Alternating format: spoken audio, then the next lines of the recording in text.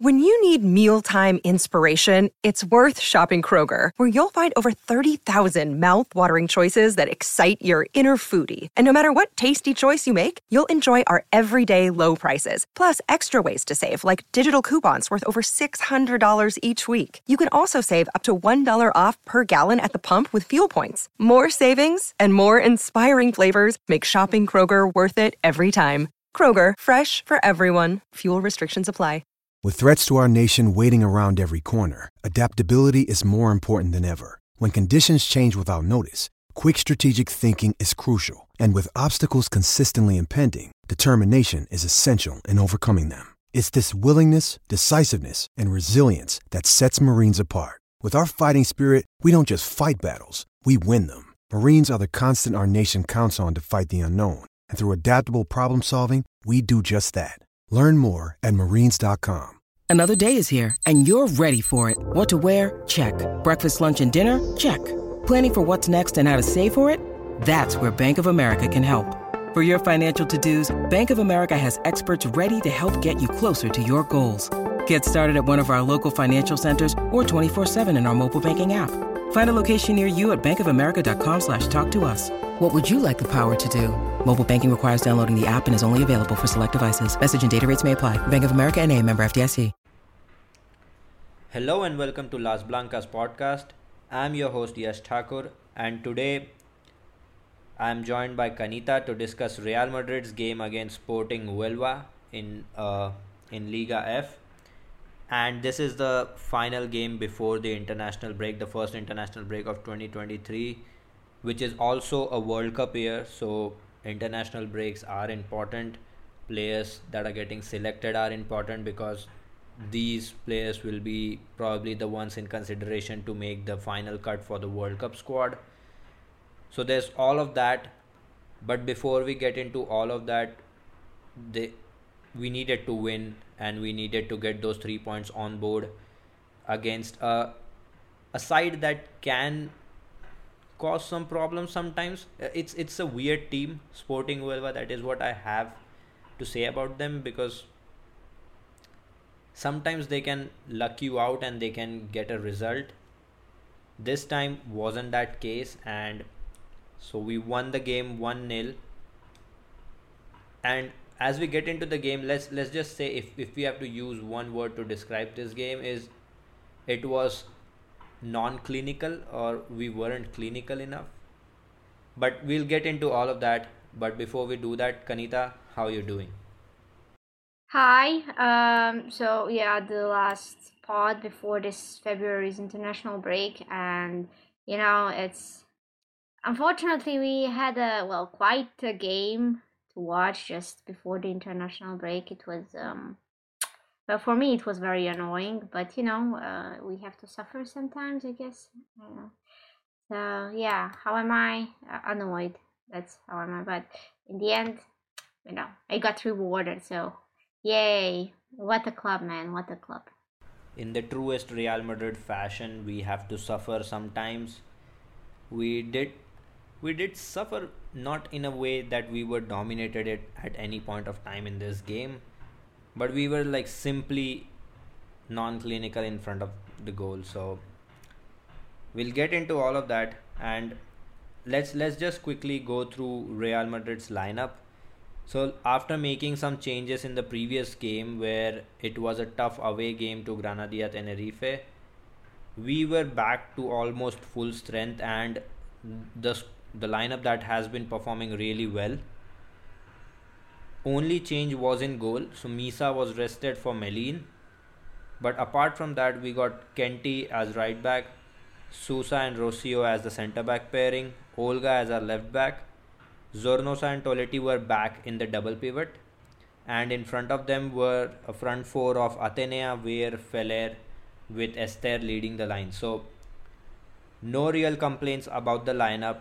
Happy about the goalkeeper rotation as well. No worries, because Sporting Huelva coming into this game had lost all of their 5 previous games, and were coming into this on a run of 8 games without a win. So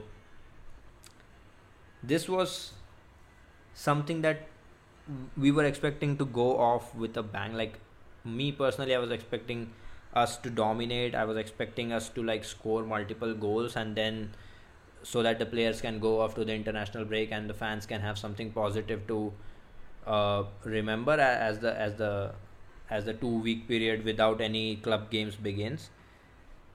And we did get that. Like if you look at the numbers, if you look at the underlying numbers, it all reflects a performance that was pretty dominant, that should have gotten multiple goals but just didn't. And I think that made the whole impression about how actually the game went a little skewed, a little biased, because people see the scoreline, oh, Real Madrid didn't score until the 85th, 86th, 87th minute.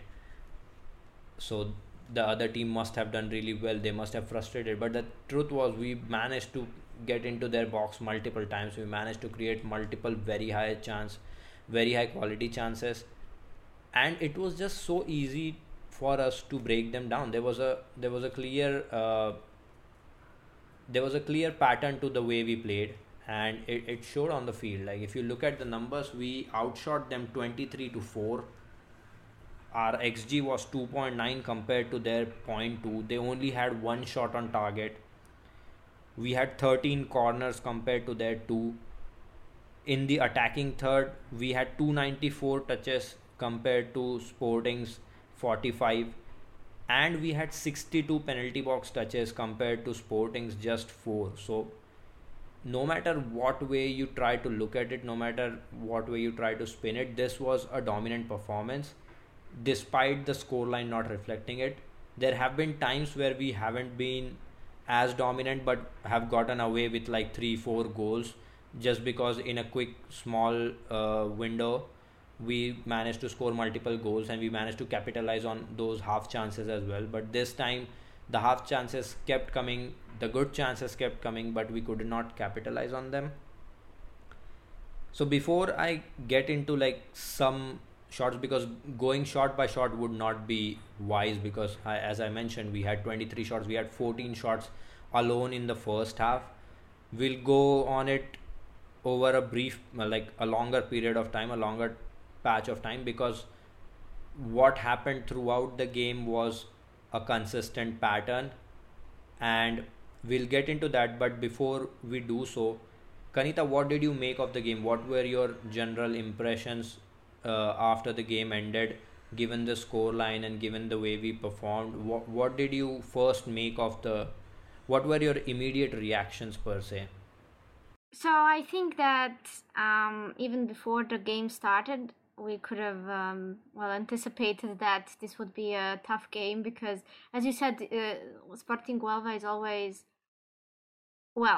interesting to play against, because we always struggle against them. The last time we didn't struggle was December 2022, but we still struggled to open the score sheet anyway. But I think that was the only time we didn't struggle anyway. Like we ended 3-0, but since then we have struggled. Like even last game was so similar to this one.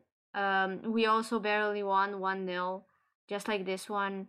I can only remember 2 chances, one of which ended in that 1 goal, like from that game, and like the only 2 chances that are like big. And this game, I mean, it did have some chances, but I can't really say we had a lot of them that I can say, oh, we had to score from this one or something. As you said, we had a XG like 2.9 something, 2.6 maybe. I don't quite remember right now, but it's it's expected, to be honest. I didn't expect us to go berserk against Huelva. That rarely happens, almost never. And this game was just I don't know, filled with same things over again. Like, since the things I noticed in the beginning of the first half, those same things continued in the second half, like, but just in slightly different, maybe more or less energized matter, depending on the time of the game, but still same stuff. Like they were trying same things all over again from different sides, and just a lot of them, just a lot of shots and I don't know, just tries. A lot of crosses. Don't forget crosses. I think when we are playing against Tuella, the main thing are crosses. Just there's a lot of them. There's some random crosses all of the time against Tuella, and this game was no different. And yeah, I mean, for this game to end 1-0, I don't know if it was like fair or not, but it's football. I mean, when you when you would struggle, well, I from this game and well, the last one as well. It's not really a team that is well skilled in attack. You can see it from their form as well. Like they literally lost their last 5 matches, but they're still somehow 10th, I think. And I mean, it is hard to score against them. They have this defense, they like persistent, very persistent defense that just doesn't let you score. But you know, finally we did manage, and after frustrating like, most of the game, we did get that reward, and I mean, we deservedly won. Obviously, if we hadn't scored, it would have been really bad. Would have been really bad on our attack and the criticism on them as well. But it's not even like that I can say, oh, they weren't clinical or stuff. Like they were, I don't know, they just nothing happened that I can say, oh, okay, this could have ended in many more goals. But plus their goalkeeper was great. By the way, their goalkeeper was like the epitome of, I don't know, Hope Solo and Iker Casillas and every legendary goalkeeper yesterday. So yeah, but yeah, GG to them as well. And yeah, we can go on to talk about the game. Yeah, so it was a pretty straightforward game. Uh, about the lineups, like I quickly went through them. Did you have any other thoughts on the lineup? Because we started strong. Like we posted possibly a lineup that has shown synergy, that has performed really well in the previous games, and we our hands were tied at striker position as well with Naikari falling sick. So Esther was the only option probably, because I don't think Toril trusts Moller enough to start her up front. So no real complaints. But what did you make of the lineup before we get into the game and we discuss the first half as a whole?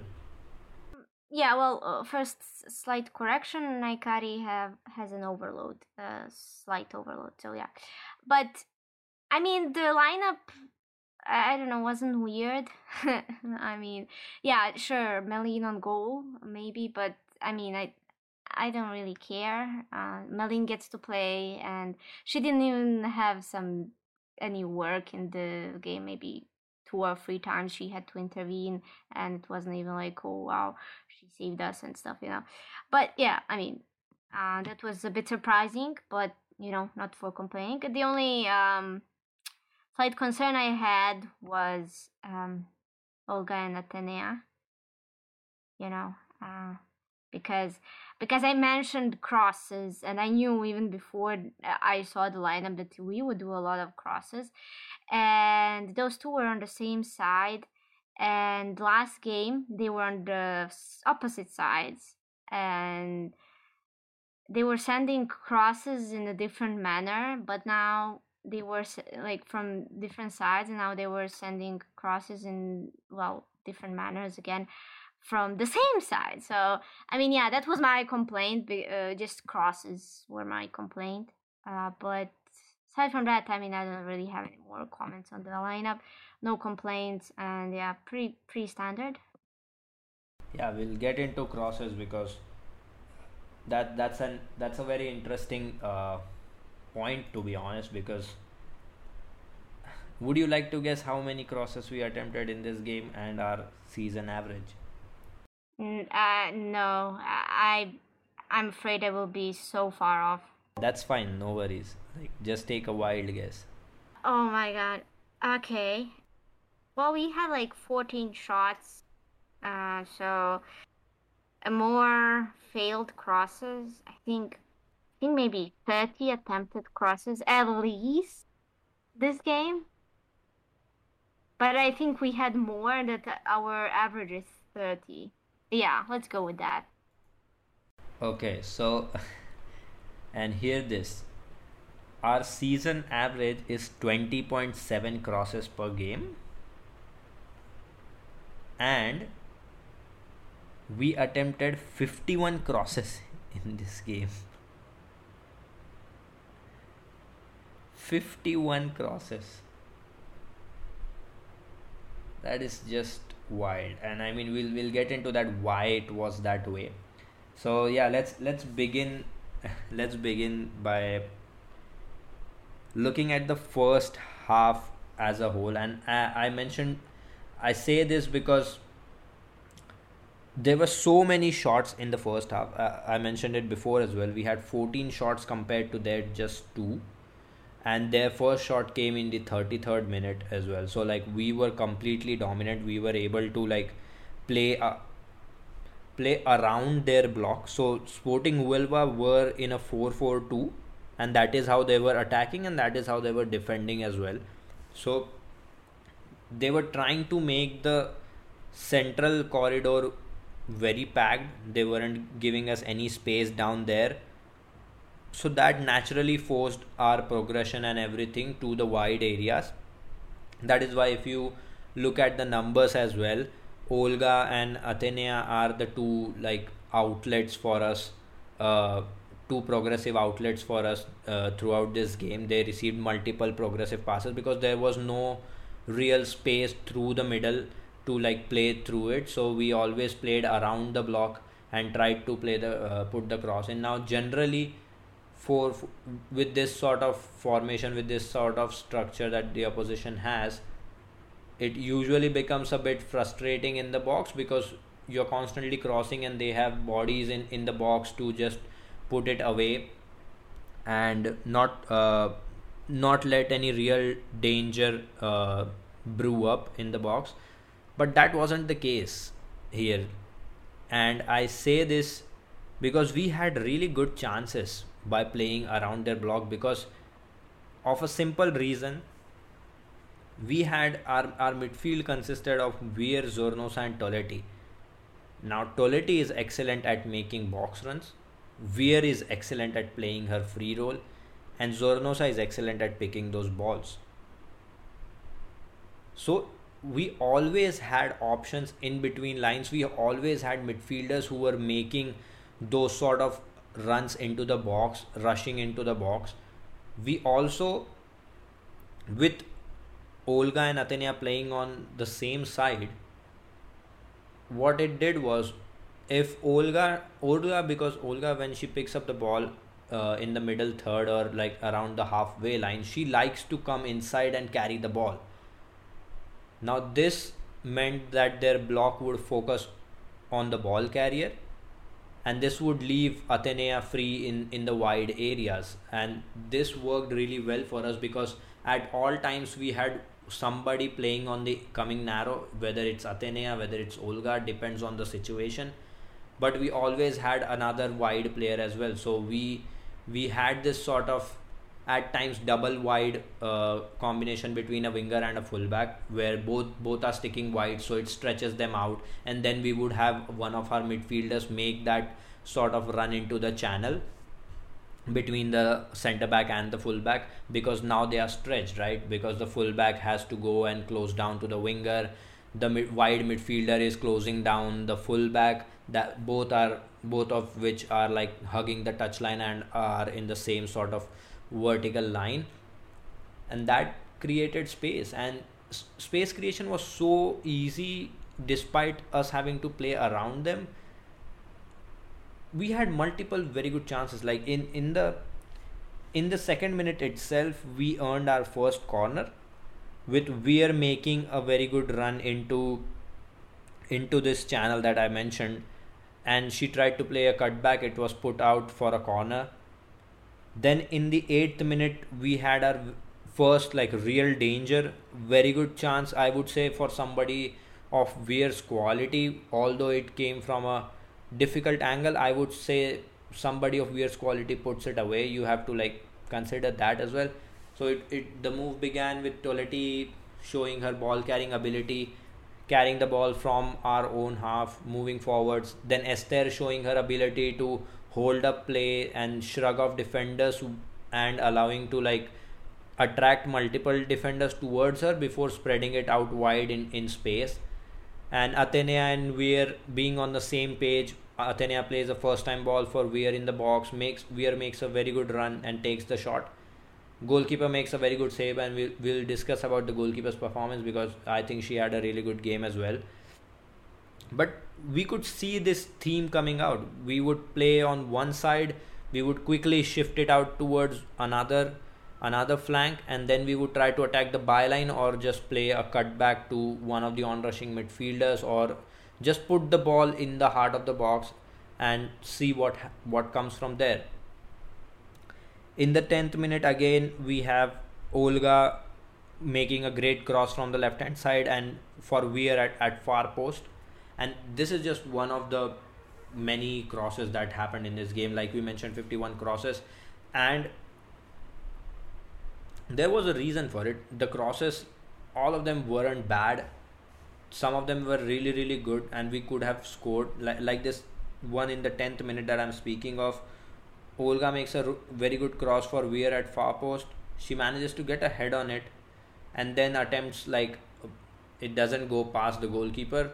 Then she attempts to turn the ball in using a sort of a half scissor kick, a half overhead kick, whatever you want to call it, but it's cleared. So these were the situations that were consistently coming up, and you could see a pattern. 2nd minute, Weir makes a run in the channel, plays a cutback. 8th minute, the chance comes from one side, moving the ball to the other side, and then make another run in the channel and played through by Atenea. 10th minute, across to the far post. So these are all the shots that have come from the left hand side and have come in some way via the wide play, either by trying to play a cutback or trying to play a cross. And there were multiple of these. Like that is the thing. Like we created so many good chances in this game. In this first half, at least, like we could have scored 1 or 2 on any other day. In any other games where we didn't create much but we scored, and we would say that the scoreline flatters the performance. Here the scoreline does the opposite. The scoreline says 1-0, but we actually had a very good game, and it would have been an easy 3-0, 4-0, 5-0 win, and we would have been talking about this performance as an annihilation. But since the results are not there, fans are like, oh, we cannot even beat Sporting Huelva by a big scoreline. A team that has been on a bad run of form, hasn't been able to score or anything, and blah blah blah. But I think that this result-oriented approach on analyzing the game is wrong. I think our process was really good. What happened in the second half with the subs and everything, we'll get into that. But let me just quickly go through some important shots in the first half. So in the 15th minute, it's Atenea who again tries to play Weir through. Weir makes another shot that is saved again. So this all, like, the reason I'm repeating these shots is because there's a pattern to them. The ball is played to Atenea or Olga on the left, and then there is either one of them is attacking the byline, or there's a run in the channel that is picked up and Weir lets a shot off. So there's a pattern to all of the things that happened, and this pattern was really threatening. Like we had multiple corners as well in the first half itself, and there was also a pattern to our corners. Like if the corners were taken from the left hand side, if we are attacking from down to up, with Toletti taking them. Toletti targeted the far post multiple times. We had Rossio attacking the far post, we had Feller attacking the far post, and Feller did manage to like get a good head on one of those crosses. Didn't go in. Again, we would be talking about it differently had it gone in, but there was a process, and the process was successful. We were able to create chances because finishing has variance. I've mentioned this before on the pod as well, like using the way we finish and the number of goals we scored to justify what is happening on the pitch is wrong, because finishing can have and does have a lot of variance. As we saw in this game, despite us creating almost 3 xg, we managed to just score one, and that too like towards the dead end of the game. So yeah, I mean, I was pretty happy with the performance. I don't have any real complaints. The chances were there, the players were doing their roles. We had Toletti once again like being great at what she does. Great is she'll offer you ball progression with her passing, with her vertical line breaking passes, with her ball carries. And the other thing is she knows really, she understands it very well when to accelerate play. So she'll quickly play those little exchanges, she'll quickly make those runs, she'll bait the opposition into pressure. Like she'll hold the ball just until the moment that the opposition gets close to her, so then she'll play the quick exchange and exploit the space that has been vacated by the opposition player in an attempt to try to close her down. And that is what makes her really good, because in Toletti we have somebody who can slow down the game but also accelerate it when need be. We can be passing the ball around between our defenders at the back, and then immediately Toletti keeps the ball, attracts pressure, and boom, we are in the final third with one pass or with one little 1-2 in the middle third of the pitch. So that's what Toletti offers, and her very good run of form just continues to be crucial for Real Madrid in picking up these points. And this is the Sandy Toletti that we signed. This is why Om and I were so excited in discussing this signing when it was announced, because she is a phenomenal player. For me, she is one of the best box-to-box midfielders in the world right now, and we are now starting to see that on a consistent basis, and I hope long it may continue. So I've been speaking for a very long time here, and I'll hand it over to you, Kanita, and just what did you make of the general vibe in the first half? What did you think our approach was? What did you think our game plan was in that first half? Because I think there was a very clear pattern emerging with the way we were creating chances, with the area that we were taking our shots from and everything. So yeah, just what were your general thoughts on it, and what did you make of the first half, and any individual performances that stood out to you? Yeah, I have a few notes, so I guess just say them. From the beginning of the game, well, I was noting down for like the first 10 minutes, like what I was noticing in patterns, and then I saw that they were quite repetitive in the way that, well, at least in the way that Sporting Huelva were set up. So yeah, so in the first minute, there's like the first kind of exciting thing, let's call that. So Atenea and Weir, well, he just mentioned a pattern between Atenea and Weir that was repeating later on, but from the first minute we see that this little combination between Atenea and Weir on the left flank, and they had the help of Olga there. But I mean, in the end they didn't manage anything, but Sporting were pressing them so that they had to pull back with the ball. Like Olga ultimately had to run with the ball back and pass it to the center back. And basically that's what they tried to do. when we would go to the side, they would try to get a few players immediately on our left flank, especially on our left flank, because most of it was happening there, especially in the first half. And I mean, yeah, it worked a few times, but most of the times because of the midfield that we had, um, they're really good at noticing these, well, let's say brief holes that they leave. Especially Toletti. You talked about Toletti a lot, and I actually have a lot of notes about Toletti. But Toletti is so good because she manages to find this brief opening to put the ball inside of the box, where usually Esther is to receive it, and she usually would. Later on, what would happen is a complication. So, but that doesn't matter. But the way Toletti just sees that and immediately sends the ball in when Sporting Guava players are busy on one side and the ball arrives to Toletti. She sees that and takes advantage of that. That's really cool, and I think that specific action you can find it in 37th minute, which is kind of weird. I came from first minute to 37th minute, but like I said, it's pretty much the same thing.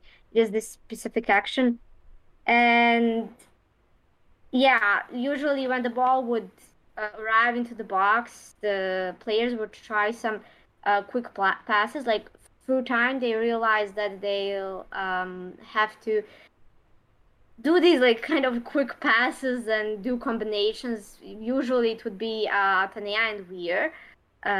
We just mentioned them, and try to pass it to someone's head who's in front of the goal, but would get blocked by defender and everything. But yeah, that's basically what happened. And I also noticed, like in third minute, I noticed that it's like as soon as we got the ball and before like early on we were talking about our formation and how our 4-2-3-1 on paper is usually 4-4-2 off the ball when we're going to the ball. So when we get the ball, we're about to switch.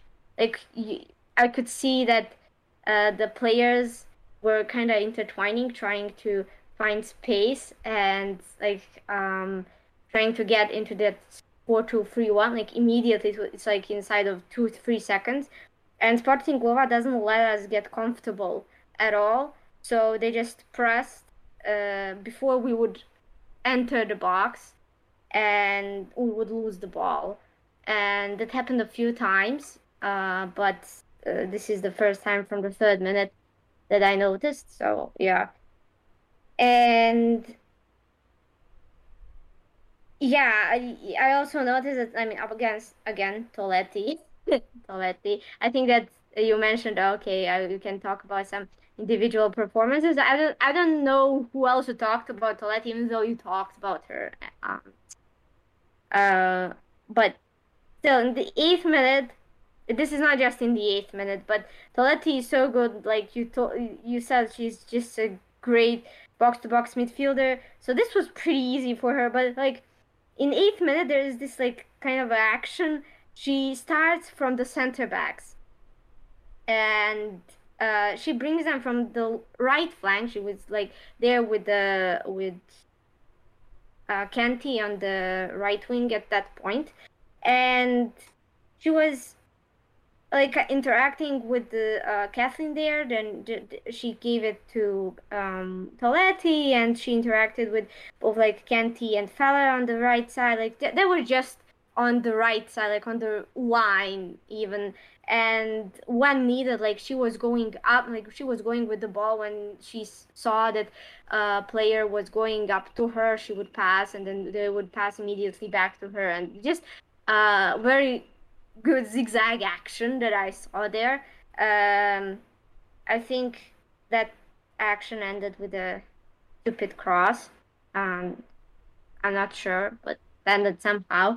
But yeah, I like that, and I think it actually shows how good Poletti is at, let's say, following this line where the ball should be progressing. I don't know how else to explain it. I mentioned it in one of the previous podcasts.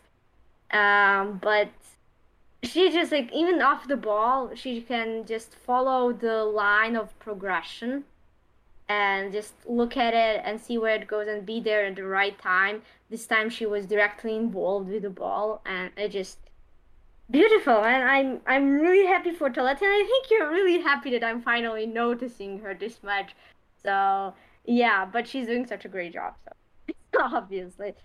And yeah, as you already mentioned that Atenea Weir, that chance that you mentioned in 15th minute, yeah, it actually happened in the 10th minute as well. The exact same thing. Like, Atenea to Weir, Weir to Atenea, and Atenea shots and gets saved on the nearest post. That was in the 10th minute, and in the 15th minute it's the opposite. It's just Weir, Atenea to Weir, Weir shots shoots, and that's, yeah, it's just crazy. And there was like a couple of more of that, so that was definitely a repeating pattern. And well, I mean, later on I would talk about more about how Atenea tried her crosses and how Olga would try hers, because Olga's crosses were like more aerial, but later on in the second half I will mention Atenea's crosses. So yeah, and also for entertainment, I would like to note the Toletti Taconasso, and at 25, like around 25 minutes, you can see Toletti Taconasso, very cool. I think it was 2 year, very beautiful. So yeah, you're welcome. That's it for me. Yeah, finally some Toletti hype that is coming, that is not just coming from me, because she's really good. Like, I think what you were trying to say with uh, understands the line of progression is that she's always there providing support in possession, because she understands where to position herself in order to offer verticality, in order to combine with the on ball player in that moment. And she absolutely does. Like, that is one of her key strengths. She knows how to put, and she's always scanning around her. She's looking at where the teammates are, where the opposition is, how can she manipulate them into creating space. Because she'll just position herself in such a way where the opposition thinks they can get to the ball before she receives it, but then she'll quickly play it back and then attack the space that was vacated by them. So she's very, very smart in the way, and spatially aware in the way she operates in midfield, and that is something that is very hard to teach, and she just has it in her. She That is what makes her such a great asset to have in the team, because she offers that verticality from midfield, not just via her passing, but also via her positioning of the ball. So brilliant player, and I hope her form continues and we get to see an even better version of her, because we are seeing the final third actions from her as well, but I think she can produce more in terms of the final ball and everything else as well, because that is what used to be her strengths. And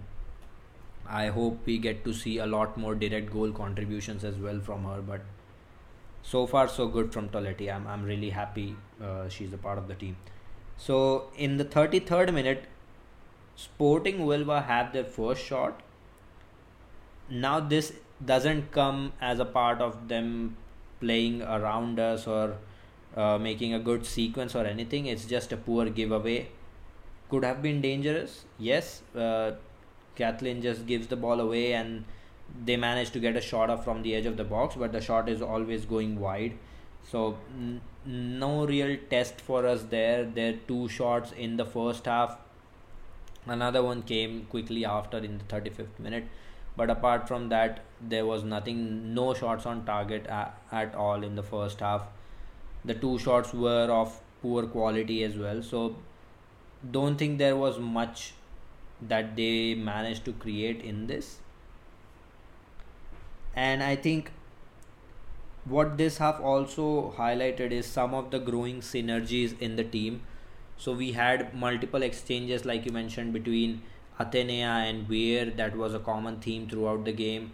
Then we had multiple very good exchanges between Esther, Toletti, and Weir as well, because these are such dynamic players.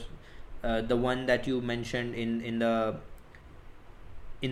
8th minute, that Toletti carries the ball from the back, that involves, like, in the build up to that whole move, is Toletti carrying the ball, playing a neat little exchange, then playing the ball through Esther, and Esther holding up the challenges, doing her thing, spreading the ball wide. We are making a very good run in the box. We have described this, but this is the sort of synergy that is developing in the team now. When you play a consistent 11, this is what happens. Players starts to understand each other. They start to understand how the other player is trying to move, what zones are they likely to occupy, and you play around that.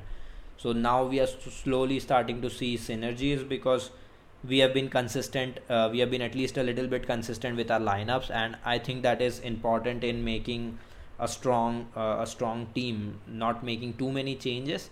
Yes, you have to sometimes play the opposition and play what sort of challenges they are posing, but you need to be aware of what your best 11 is, or what your lineup would be in a normal scenario against any sort of team, any unknown team that you don't know. So that's something that has been a big positive for us as well in recent times.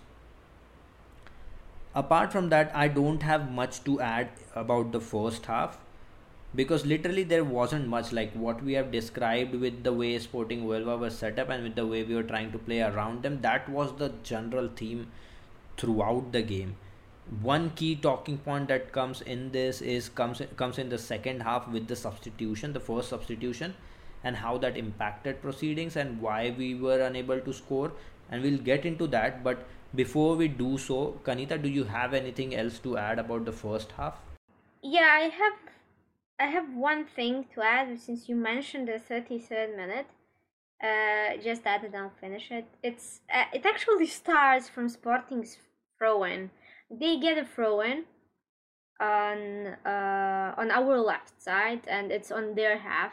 I think it's around like their first quarter of the field. So we get a throw in, and like they struggled. We ultimately managed to get the ball. Sonosa gets it and sends it back to, I think, Kathleen, and Kathleen is pressed. So she had to immediately pass back to Rocio even further, and Rocio had to run for it. So she ran for it, she got it, and Kathleen came like in the meantime. She arrived to the right back. She was right on the line on the right back, and Rocio passed to Kathleen once, and Kathleen quickly back to her, and they were being pressed. Okay, they were being pressed from the right side now. And I noticed that all things that Huelva tried in this game came from their left side, so on our right side, which was pretty interesting. So yeah, and they were like being pressed, Kathleen and Rocio there. So ultimately Rocio makes that mistake and they get a shot. But I just wanted to point it out because of how it happened, and how because it's about their pressing as well, which was quite impressive for me. They don't have an organized attack, but they do sure know how to press. So yeah, and because of this, it was almost impossible to make a long pass through the field and make it actually successful. I think the only notable one I remember was in 38th minute, Sonosa's long pass from the almost like right back to the left wing to Olga, like on the very line. So and then Olga's cross got blocked. But yeah, that's like only long pass I got noted. So yeah, and yeah, that would be it for the first half. All right, so I guess let's move on to the second half then.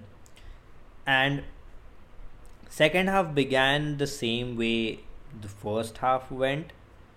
So we did manage to dominate them. We did manage to have early shots as well, and then in the 52nd minute we had our today's moment of the day from uh, from Caroline Weir, where she takes a really good uh, touch around the edge of the penalty box, and but later on one of her second touches takes the ball away from her. Otherwise that would have been a, a really good individual play where she scored again, like has been the case in multiple games throughout the season. We didn't get that, but it was the same real domination. In the 54th minute, from a corner, we have Rocio with a thumping header, just goes wide, but it was a really really good chance. And at that point when she hit the ball, I thought it was going in, because that was a really powerful header. Goalkeeper was nowhere near the ball, and that would have worked, but it again went wide. And this is what I'm talking, like we had so many chances that we could have been at least 1-0 or 2-0 up in the first half itself, let alone the second half. So this happens, and then comes the big talking point. So in the 61st minute, Toril decides to make a change, and Esther is taken off for Maite. Now this is a pretty straightforward change. A lot of times we have done that in the past. With that would mean like either Maite plays on the wide areas, or Feller and Feller moves up through the middle. In this game, the reason I did not understand this move was because Esther was not the problem. Esther was providing that central presence as well, which we needed, very much needed.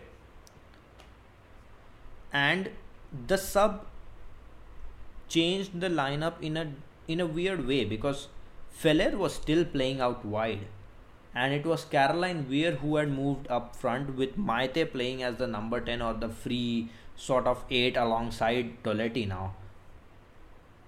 And that, while we continue to dominate possession, we continue to have territory, we continue to have sustained possession in the final third as well. And obviously with Maite, you know that you are getting nice incisive passing, very good combination play as well. And with Maite this time as the number 10, we also got to see those runs into the box, late runs into the box, where she would attack the cutbacks and take shots from inside the box. But somewhere in between that, we lost a central presence, and I think that is what delayed the goal from being scored in say 60, 65th, 70th minute, to us being unable to score a goal until we brought on a central presence. Because we have discussed this, the 4-4-2 block crowding the central areas out, forcing us to play around them. We are now switched to crosses. For attacking those crosses, you need a central presence, and with Weir you don't get it, because Weir likes to float around. She likes to move laterally a lot, where depending on where the ball is, trying to provide support, trying to be that creative spark. Maite is the same. You have stuck out Feller in a wide area now, so she isn't as occupying as much of the central zone as you would like. Athenea likes to be wide, Olga likes to be wide, so we did not have that sort of central presence. Toletti would make runs in the box, but those runs come in the channel and not in the central area, so we did not have that central presence. With the sub, maybe we could have done Maite for Feller instead, because we were dominating. Like, I don't think with Maite's introduction we started to be less dominant or anything. Or I think Esther being taken off was had anything to do with us not being able to dominate them, because we were completely over them. As I mentioned, like attacking third touches, you look at attacking third touches, you look at penalty box touches, whatever you look at, we were completely over them. I think the thinking behind this move was we wanted to create more, we wanted more creative players in there, but then we had to sacrifice the central presence, and which was wrong in my opinion. But it is what it is. I did not, I mean, Maite had a very good game after coming on. Nothing against Maite, but I think the situation demanded a different sort of move, and making probably like Maite to Feller would have still let us have that sort of domination in possession, but while retaining a central presence in Esther and having her play off of Weir instead of making Weir the reference point in our attack, because that did not work well. So I'll pass it on to you. What did you think of the substitution? Did you think it worked as it was intended to? Because we needed to score a goal. That was the whole point of making the subs, I feel, because we were creating chances but we weren't able to like put them away. So what did you make of the substitution and how it impacted the proceedings moving forward? I mean, yeah, the main point behind the sub was, introducing this creativity factor into the game. But it was an odd choice. I expected, I don't know, Taniao fella to come off as well, like for Night, of course, when I saw her on the line. But yeah, like that was the exact problem. I mean, most times when from when Maite got in, just after corners, she would like Maite would still be inside of the box, and even like not just corners. Oftentimes she would be the one inside the box, and Weir as well. But that was weird, because sometimes the ball would try to come to her head. Happened like 2 times, I think, and she's small. She's small, so that's a problem. See, that's a problem when you put Maite there. It is a problem. She is good for other stuff. But I definitely didn't expect that sub. I don't understand, because you said it like Esther provided a lot there, like yeah, weird. I think it's what he tried to do, like what he saw in the previous game as well, that whatever striker he puts, it's kind of a mess against Huelva, because we do need that kind of sort of creativity. So he just thinks, okay, let's get the striker off and like kind of lose this central strength, let's say. But yeah, I didn't like seeing Weir there as a striker, as the role of a striker. I didn't, because she just stayed there, waited for the ball. Weir is much more than that, and I don't understand. I don't understand many things, because since Maite came on, now this is what I've hinted before. Since Maite came on, I saw a lot of these like differences between Olga and Tania, even though they were operating on the same side. So they were like taking turns in crosses, and I said that they did it in different ways. While Olga, when she would do a cross, she would usually do it outside of the box and do it early, try to put it right in front of the goal for someone. Usually would get blocked almost every time. But what Tania did is, well, much different, and it's very Atenea-like. It's just she goes through the ground, only through the ground, and, makes her her dribbles that pretty famous at this point, Atenea's dribbles, Ateregate, and she would either not manage that final pass after the dribble, or that final pass would actually go through and it would become a chance and shot, but it would be a missed shot. Like there was an instance in 66th minute. It was just after Maite came on.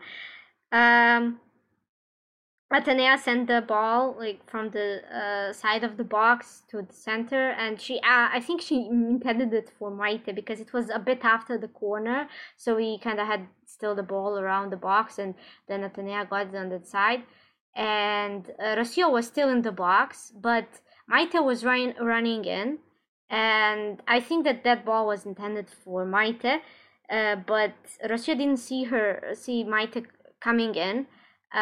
So she just took the shot. It didn't end as a good shot.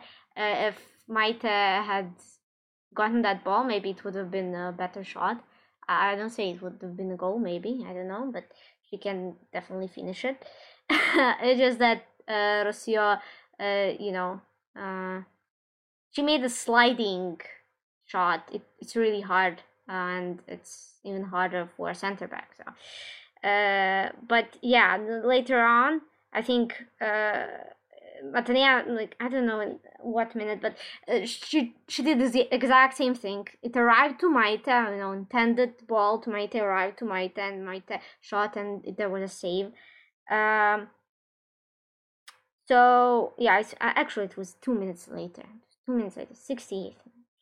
And this is what I'm talking about. Like Atenea kept doing stuff like this the whole time, and it became apparent after Maite came on. So yeah, definitely a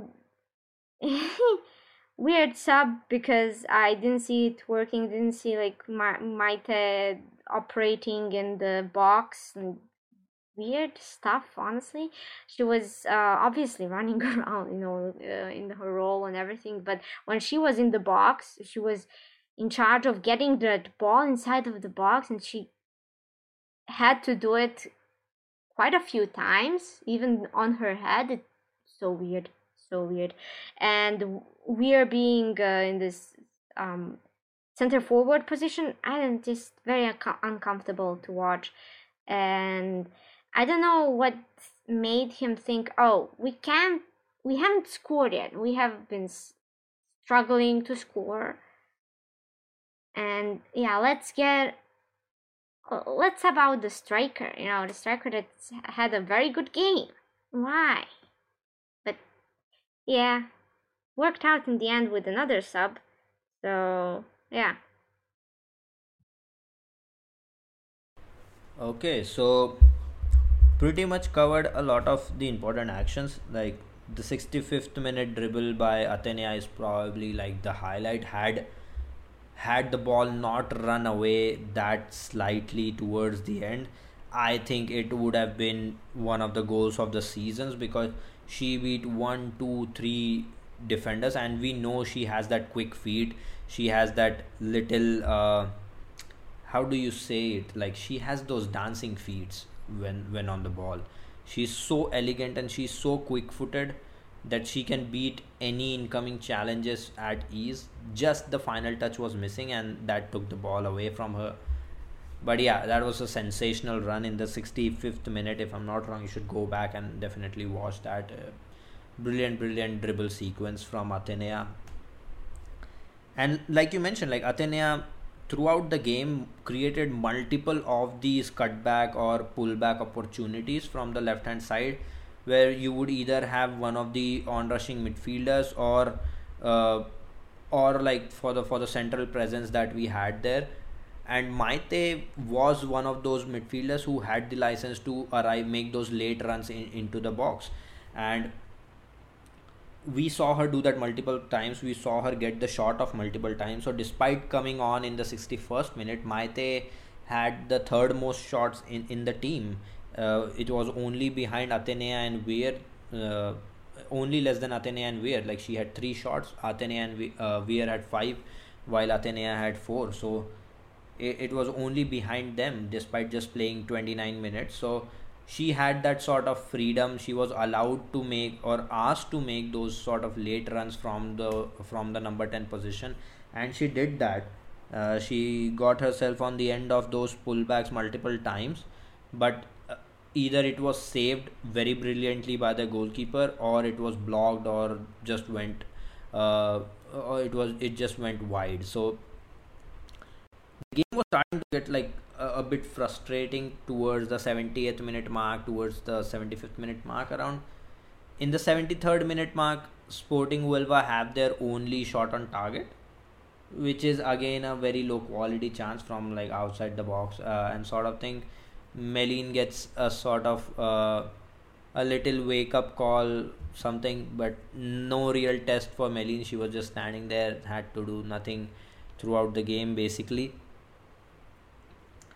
And then in the lead up to the goal, the move that led to the goal was played before as well. So in the 84th minute around, we have a similar chance where Kenty this time is trying to cross the ball from that right wide area or the right half space.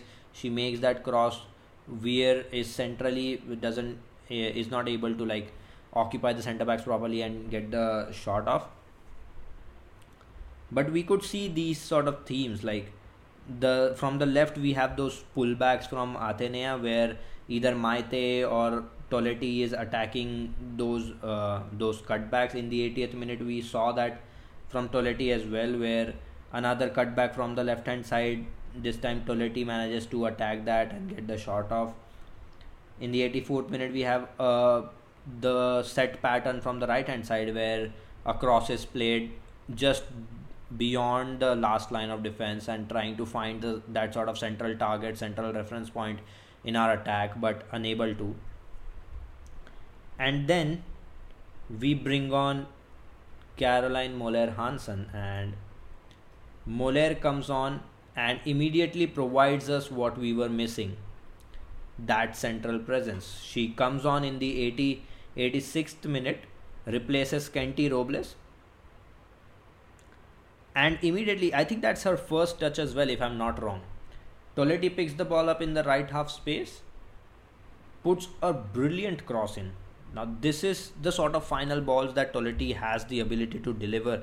She isn't just a phenomenal presence on and off the ball in the midfield area, but also like she is very decisive with the final action as well, because she at one point of time was a creative midfielder. So she has that vision, she has that technique to not just play a line breaking pass through the middle, but also play a cross, has the vision to like spot and play that sort of crosses, creative crosses. So this was one of the case. Plays a brilliant ball just behind the defensive lines. Moller is obviously the target. She attacks the space in between the centre backs, lunges on, meets the ball, and it's Real Madrid 1, Sporting Huelva 0. And the entire game, like this was our final shot of the game probably. So the entire accumulation of the XG throughout the game, 14 shots, 15 shots, 20 shots, accumulating around 3 XG, finally culminated in this moment. And I think the team as a collective let out a sigh of relief, because I think they too felt that we were creating chances, but we were just not able to make the back of the net swing with the ball. And it finally happened, because dropping a points where you have dominated a game feels worse than getting played out of the park and losing at home or away. And this was at home, and us playing good, us able to create chances from settled play as well.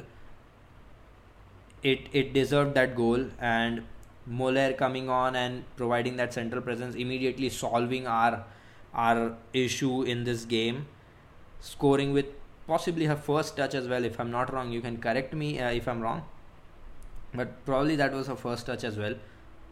Brilliant goal. Again, no problems in chance creation, but we finally had that central presence who was able to put it away. So Yeah, happy for Moller as well because she hasn't been a starter. She has always been brought on in the final 5-10 minutes, but to come on and make an impact where you help your team win those three crucial points and not lose sight of in the race for the places for the Champions League next season is obviously massive, and you could see in the celebration, you could see on the faces of the players that it meant a lot to finally get that goal. So yeah, what did you make of the goal, and what did you make of Caroline Moller Hansen as the central presence in that formation that we were playing? Um, okay, so yeah, there is a slight correction. It is her second touch, but um, the whole, well, let's call it action before the goal is very long. Um, because yeah, I'll just recap it. Basically, we get a corner at 86 minute, and before we take the corner, Mila comes on, and she goes into the box, and Toletti takes the corner directly inside. Mila tries to get it. I think that the goalkeeper boxes it away, and then it's the ball is cleared. We struggle, to get it back and everything. So they take the ball and we try to take it. So the ball doesn't go out since Mila came in and to the goal. The ball doesn't come out. So we try to get the ball, and in the end, Maite was pressing at the halfway line, and Mila dropped a little back to help there, and she was actually the one who took the ball from Partinguelva with the help of Maite, who was pressing there already, and so that was her first touch. And she recovered the ball. She gave it, I don't know, to Weir, and Weir, I don't know, passed it to someone, made two more passes, I think, before it came to Toletti, and Toletti made that brilliant cross, and yeah, just Mila's finishing. Yeah, that's how the whole goal went. So yeah, her first touch is pretty important too. Come on, not just her second touch. So yeah, that's how the goal started and ended. And yeah, of course, everyone, like the bench was also celebrating. Everyone came to celebrate with Mila as well. It's not just the last minute goal. It's also who scored it, because even later on social media you could see how much it meant for everyone that it was Mila who scored it.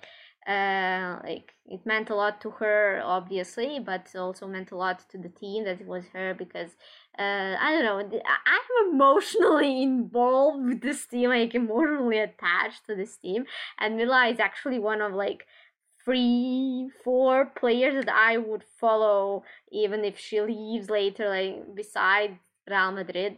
Like I would watch another team just for her. Like, she's kind of a player. I like Mila a lot, and I think she's deserving of much more, not just because of this goal, but I think this is an opportunity for me to say this, I guess. But yeah, like it's always special when, she doesn't play a lot, as you said. Like she always comes on like last 5 to 10 minutes maximum, and when she does get to play a bit longer, it's like random games with a formation where those 11 players never play together, so there's no synergy between them, and Mila can't make anything of it anyway, so it looks very sloppy. So it just doesn't get real chances, and I'm glad that she managed this in like 4 minutes. Actually, she got it inside 1 minute, so very glad for that, because I literally tweeted around, I don't know, 82nd minute maybe. I tweeted like, oh, what, Torrelo's gonna put her in the last 3 minutes and expect her to score? But no, he put her in the last 4 minutes and she scored the next minute. So, I mean, great anti-jinxing tactic, huh? But yeah, I just wanted to say this. I mean, I'm really happy for her. I'm happy that it was her that she gave us these 3 points, and yeah, everyone is happy. Typical Real Madrid. Typical Real Madrid, as we said it in the beginning of the pod. Just makes us suffer throughout the entire game, and then a goal that changes everything, and then we're suddenly happy like nothing happened.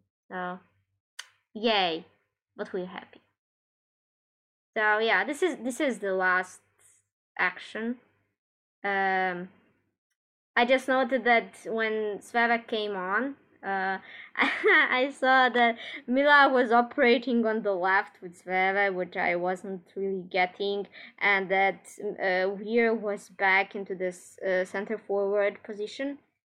But that's like the last like 3 minutes of the game. It's just get it done because we already scored and stuff. So, I mean, can't really draw any important conclusions from that. So yeah, but I just cringed at that hard when I saw Mila operating on the left flank. I don't know. So yeah, this would be it from the about the game, and yeah, great fun. Yeah, so I think this also translates very well into what we have mentioned on the pod. We have discussed it multiple times, but regarding the best position that Muller can play, I think it's through the middle. Some people think that she is better out wide. I don't agree with that particularly.